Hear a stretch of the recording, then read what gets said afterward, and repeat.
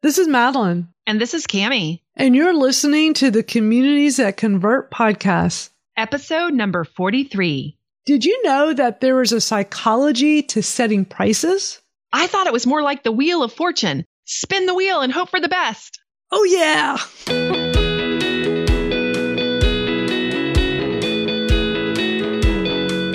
Welcome to the Communities That Convert podcast with Madeline Sklar and Cammie Hoyza. In this podcast, you will learn how to build a tribe of raving fans. You will hear tips, ideas, and advice you can use right now on how to grow your own community and provide value that inspires them to take action. Are you ready to get started? This episode is brought to you by the Communities That Convert Facebook group. Come join us in our private group because it's the place where we continue the conversation from here.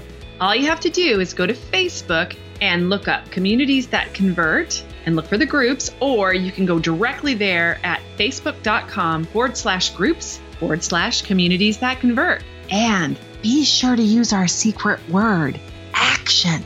Yeah, action.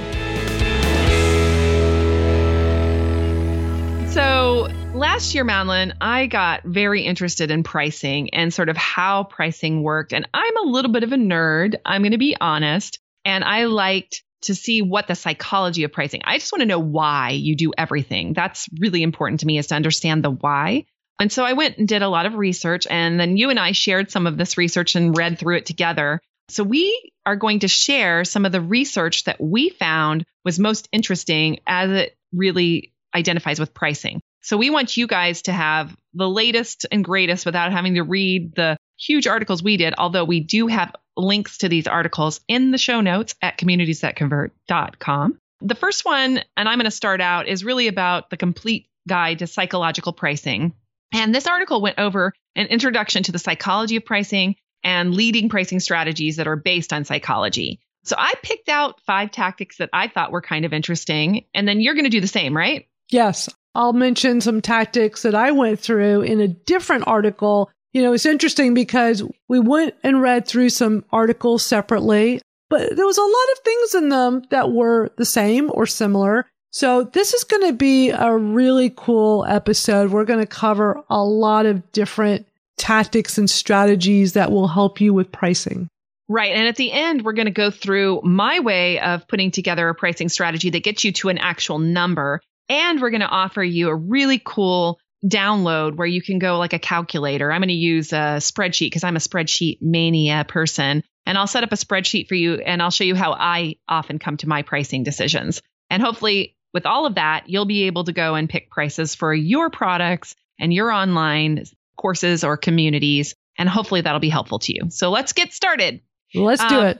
So tactic number 1 for me was leveled pricing.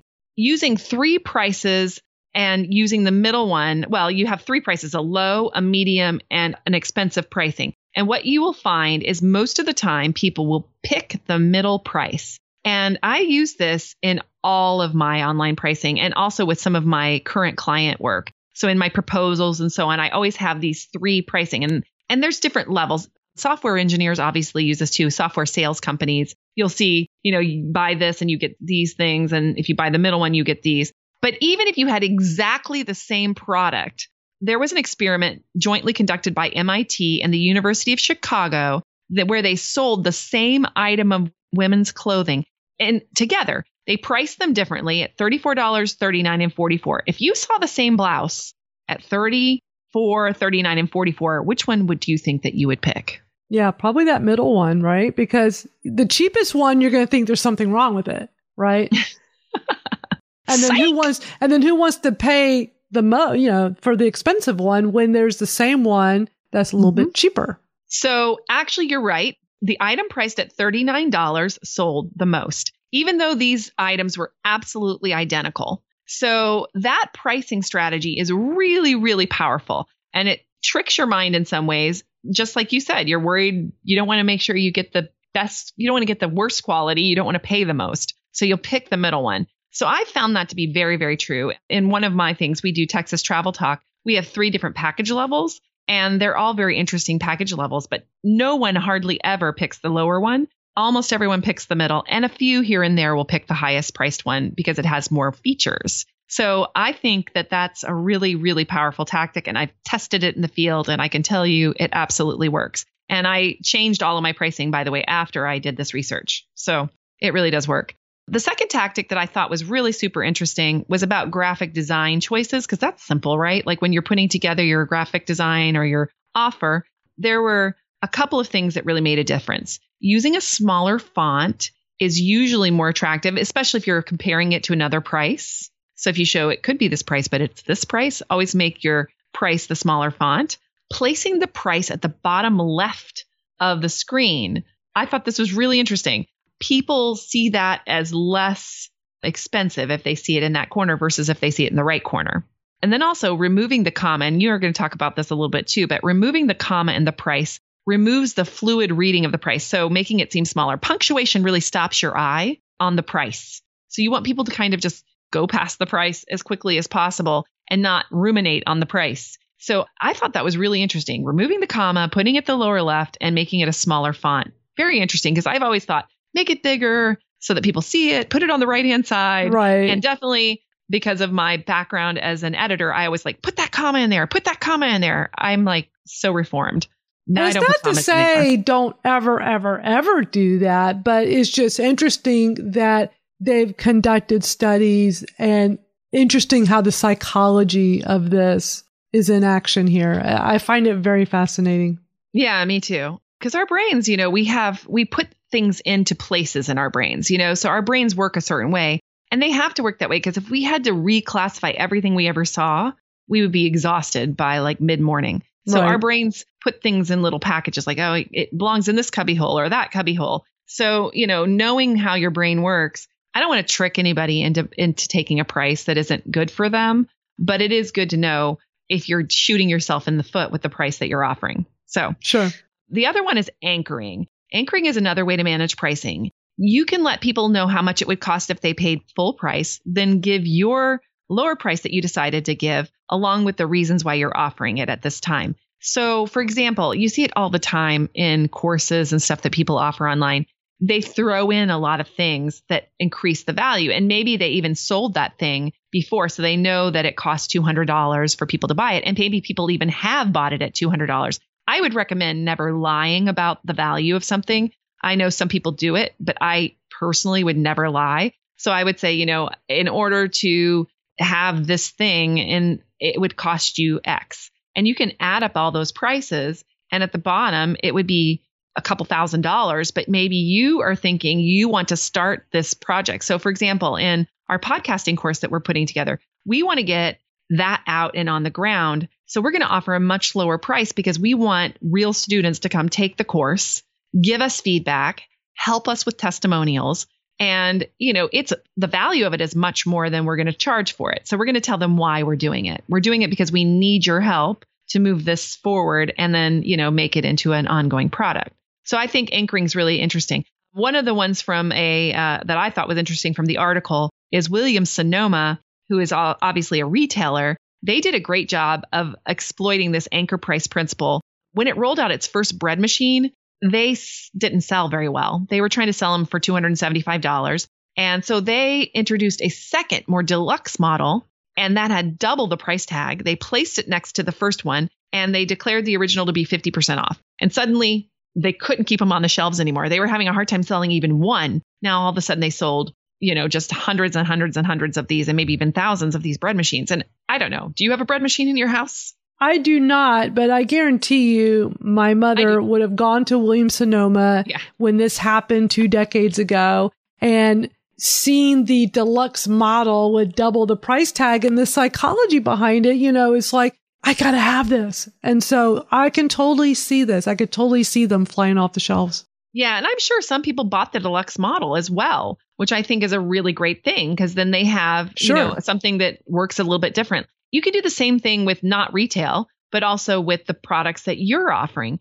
If people aren't really buying your lower priced item, why not create something that's twice the price or more, and then put that out there and say, hey, and if you would like, and you're not ready to get to this really higher price thing with more features, I have this thing that's already created that's amazing. A lot of people have said that it's been helpful to them. And I can see the same thing happening. Lots of those flying off the shelves, so to speak.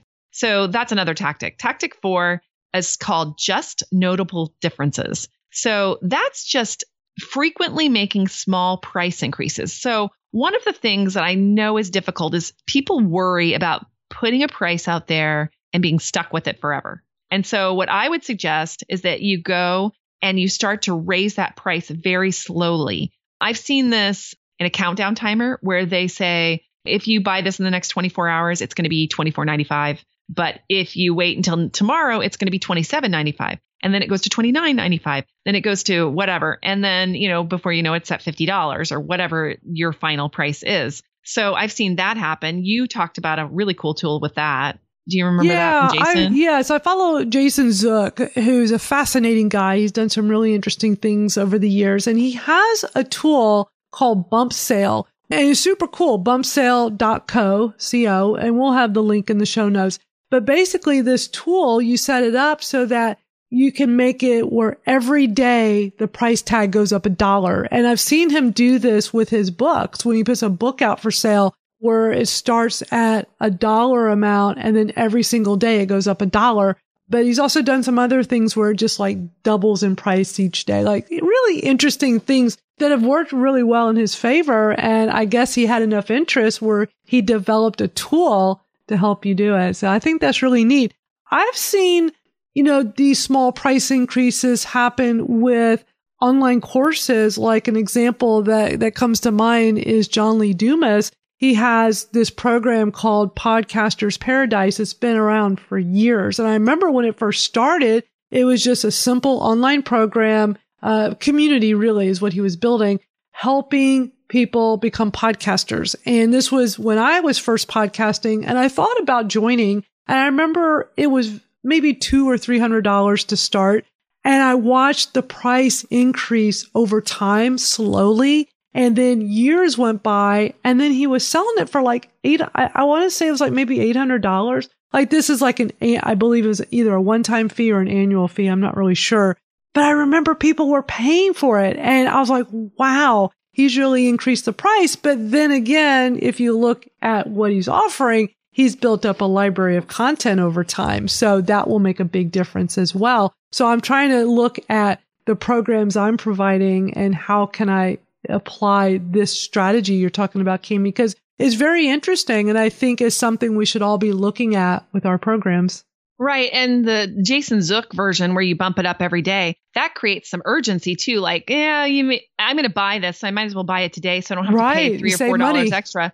John Lee Dumas maybe doesn't have that same urgency, although that could play. But that's more the boiled frog kind of syndrome, right? Where if the frog stays in the hot water long enough, they don't realize that the water's gotten pretty hot. So right. I think that there's a really interesting, two different things at play there for those different ideas. So very good examples. The fifth tactic was downsell. And I've seen this a lot. There's also a trigger sell that some people do, like wherever you buy a smaller amount and then they offer you something that's more expensive. And it depends on how you want to do it. But this is the opposite of that. That's where you offer a smaller package for a lower price after a launch. So Todd Herman, who does the 90-day year, I actually was a benefit, if you will, of this downsell kind of thing. He has a big package about how to use your 90 days to plan and really have a better outcome for your business. And I love his program, by the way. But I was thinking about doing it, and then I was on vacation, and then his cart closed, and I was like, I guess I missed it. Guess I'll have to wait till next year. And then boom,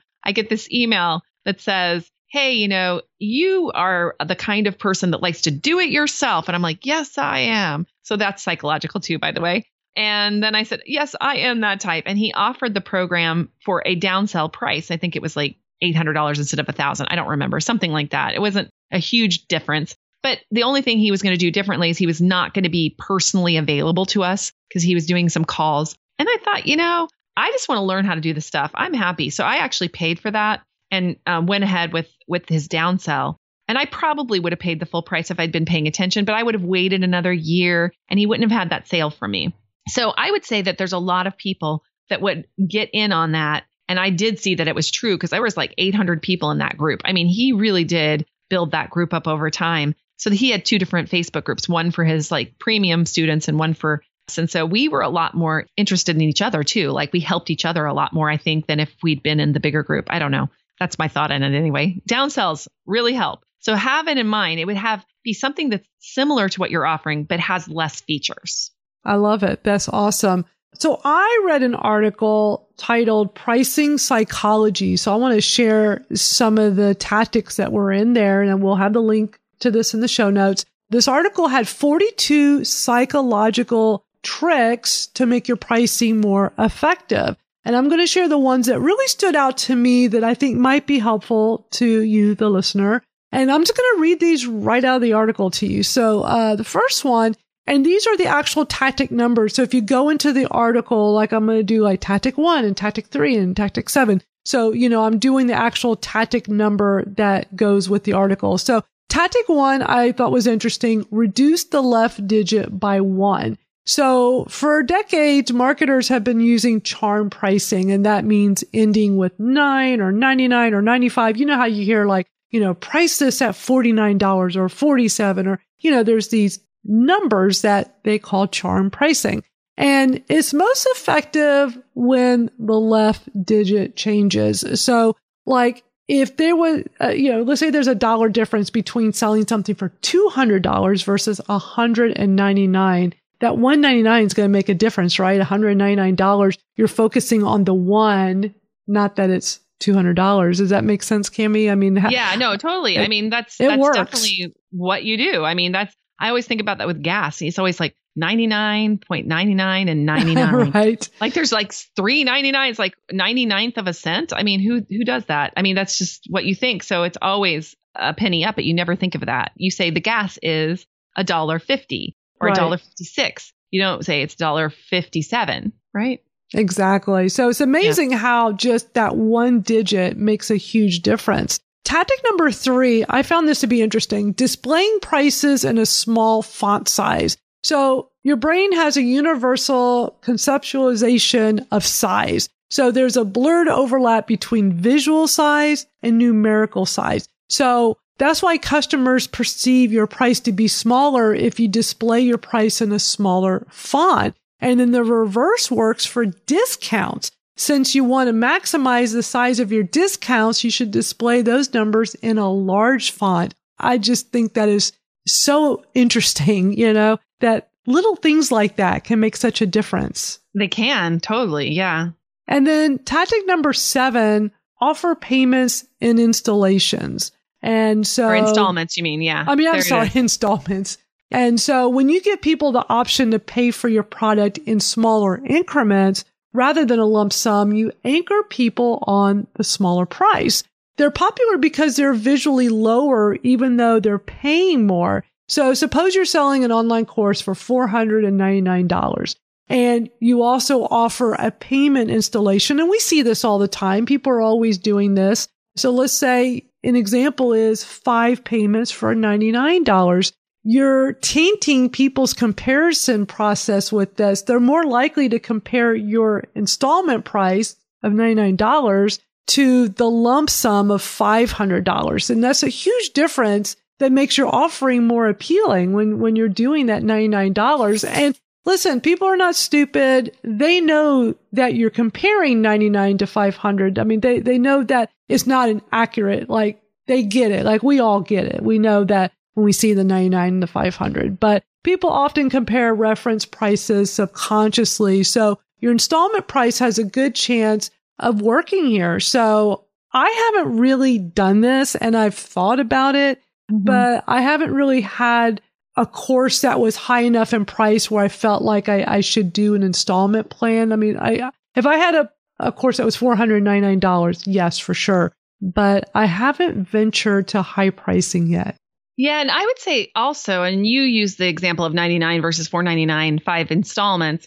A lot of people do this, but it costs more money if you take the installments. And I actually like that kind of pricing. And I'll tell you why.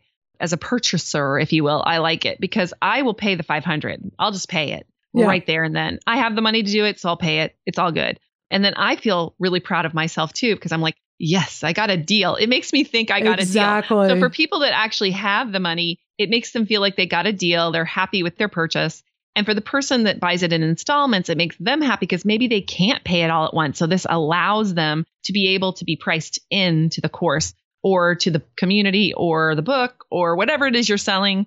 The t-shirts, we talked about t-shirts with Jason Zook, so an understanding what, works for different people. And so that's why I like this idea, is that it works for more than one kind of person. Right. Because when you're doing the payments, now this example did 5 payments of $99, so you're not really saving, but usually what you see, it would be 6 payments of $99, so that you're paying $600 total. But if you can pay it right now up front, $499, so you're saving money, but a lot of people are going to do the 99 because it's a little bit more affordable. They can stretch it out, but at the end of the day, they're going to be paying a little bit more.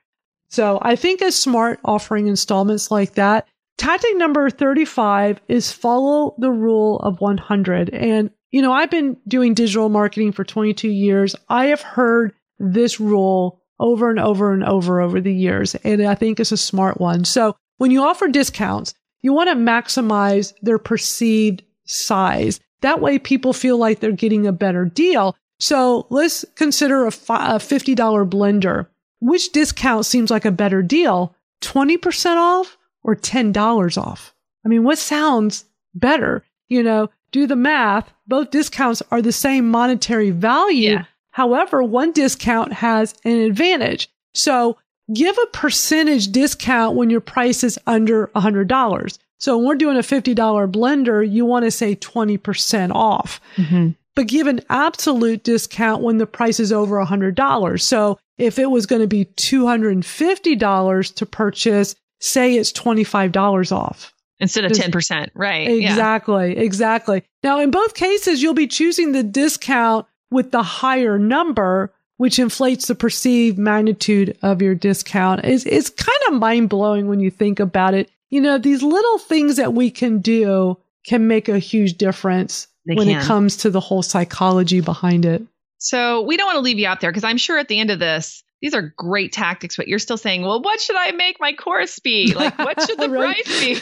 We were thinking about that. And I do have an answer for you on that. I do have a great way of doing that I've kind of worked out through my own business and through the things that I've put together that I'm happy to share with you. And I'm going to put together a nice little calculator for you. Well, it's really just a spreadsheet that you can go in and add your numbers and see what comes up. But I'm going to walk this through with you really quickly. Don't feel like you have to take notes. Just go to our show notes and download the calculator. It's a lot easier. But, if you don't want to do that and you are like a do-it-yourselfer like me, you can listen through this.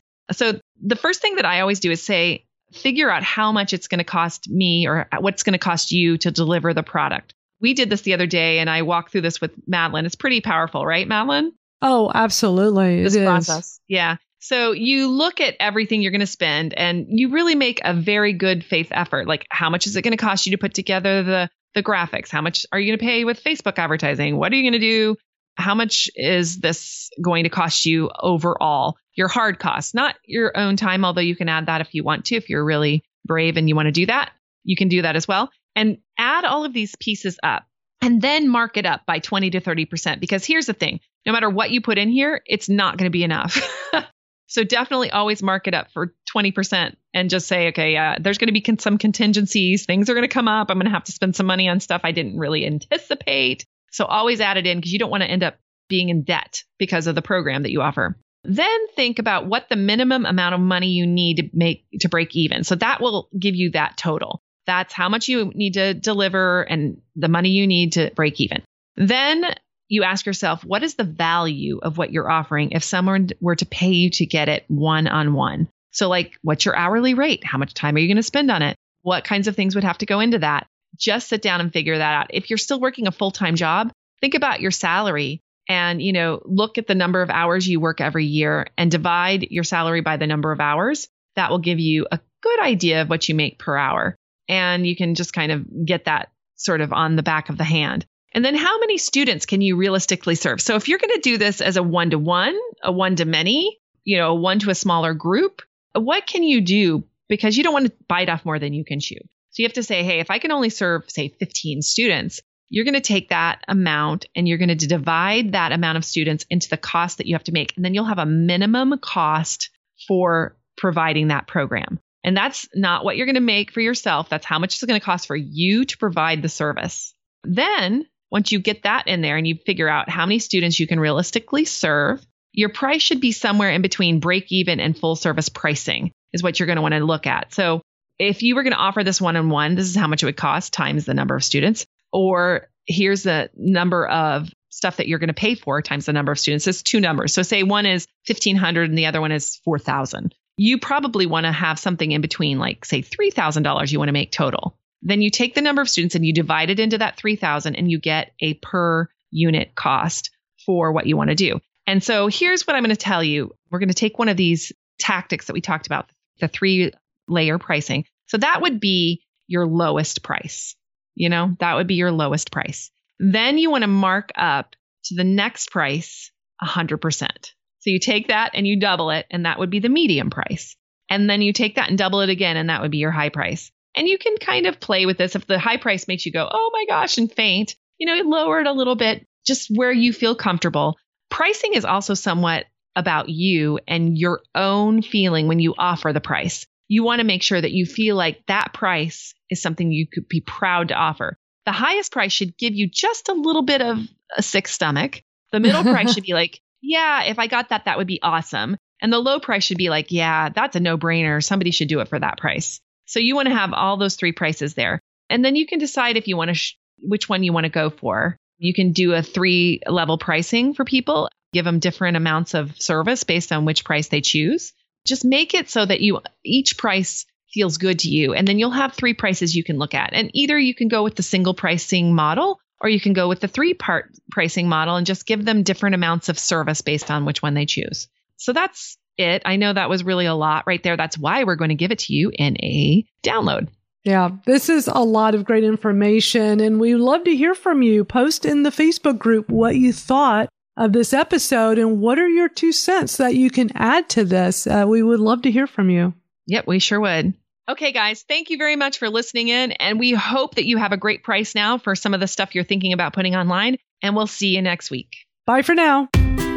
Hey, this is Madeline, and I want to let you know you can connect with us on our website at communitiesthatconvert.com. You can get all the information in the show notes for this episode, and we also encourage you to visit us on our Twitter profiles. You can reach out to me at Madeline Sklar. That's spelled MADALYNSKLAR, and also to Cami.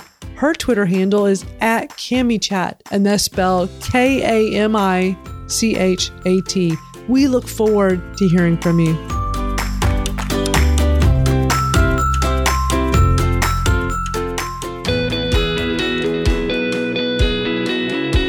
Thanks for listening to the Communities That Convert podcast with Madeline Sklar and Cami Hoyza, where you learn how to build a tribe of raving fans. Stay in touch with Madeline and Cami through their website at communitiesthatconvert.com.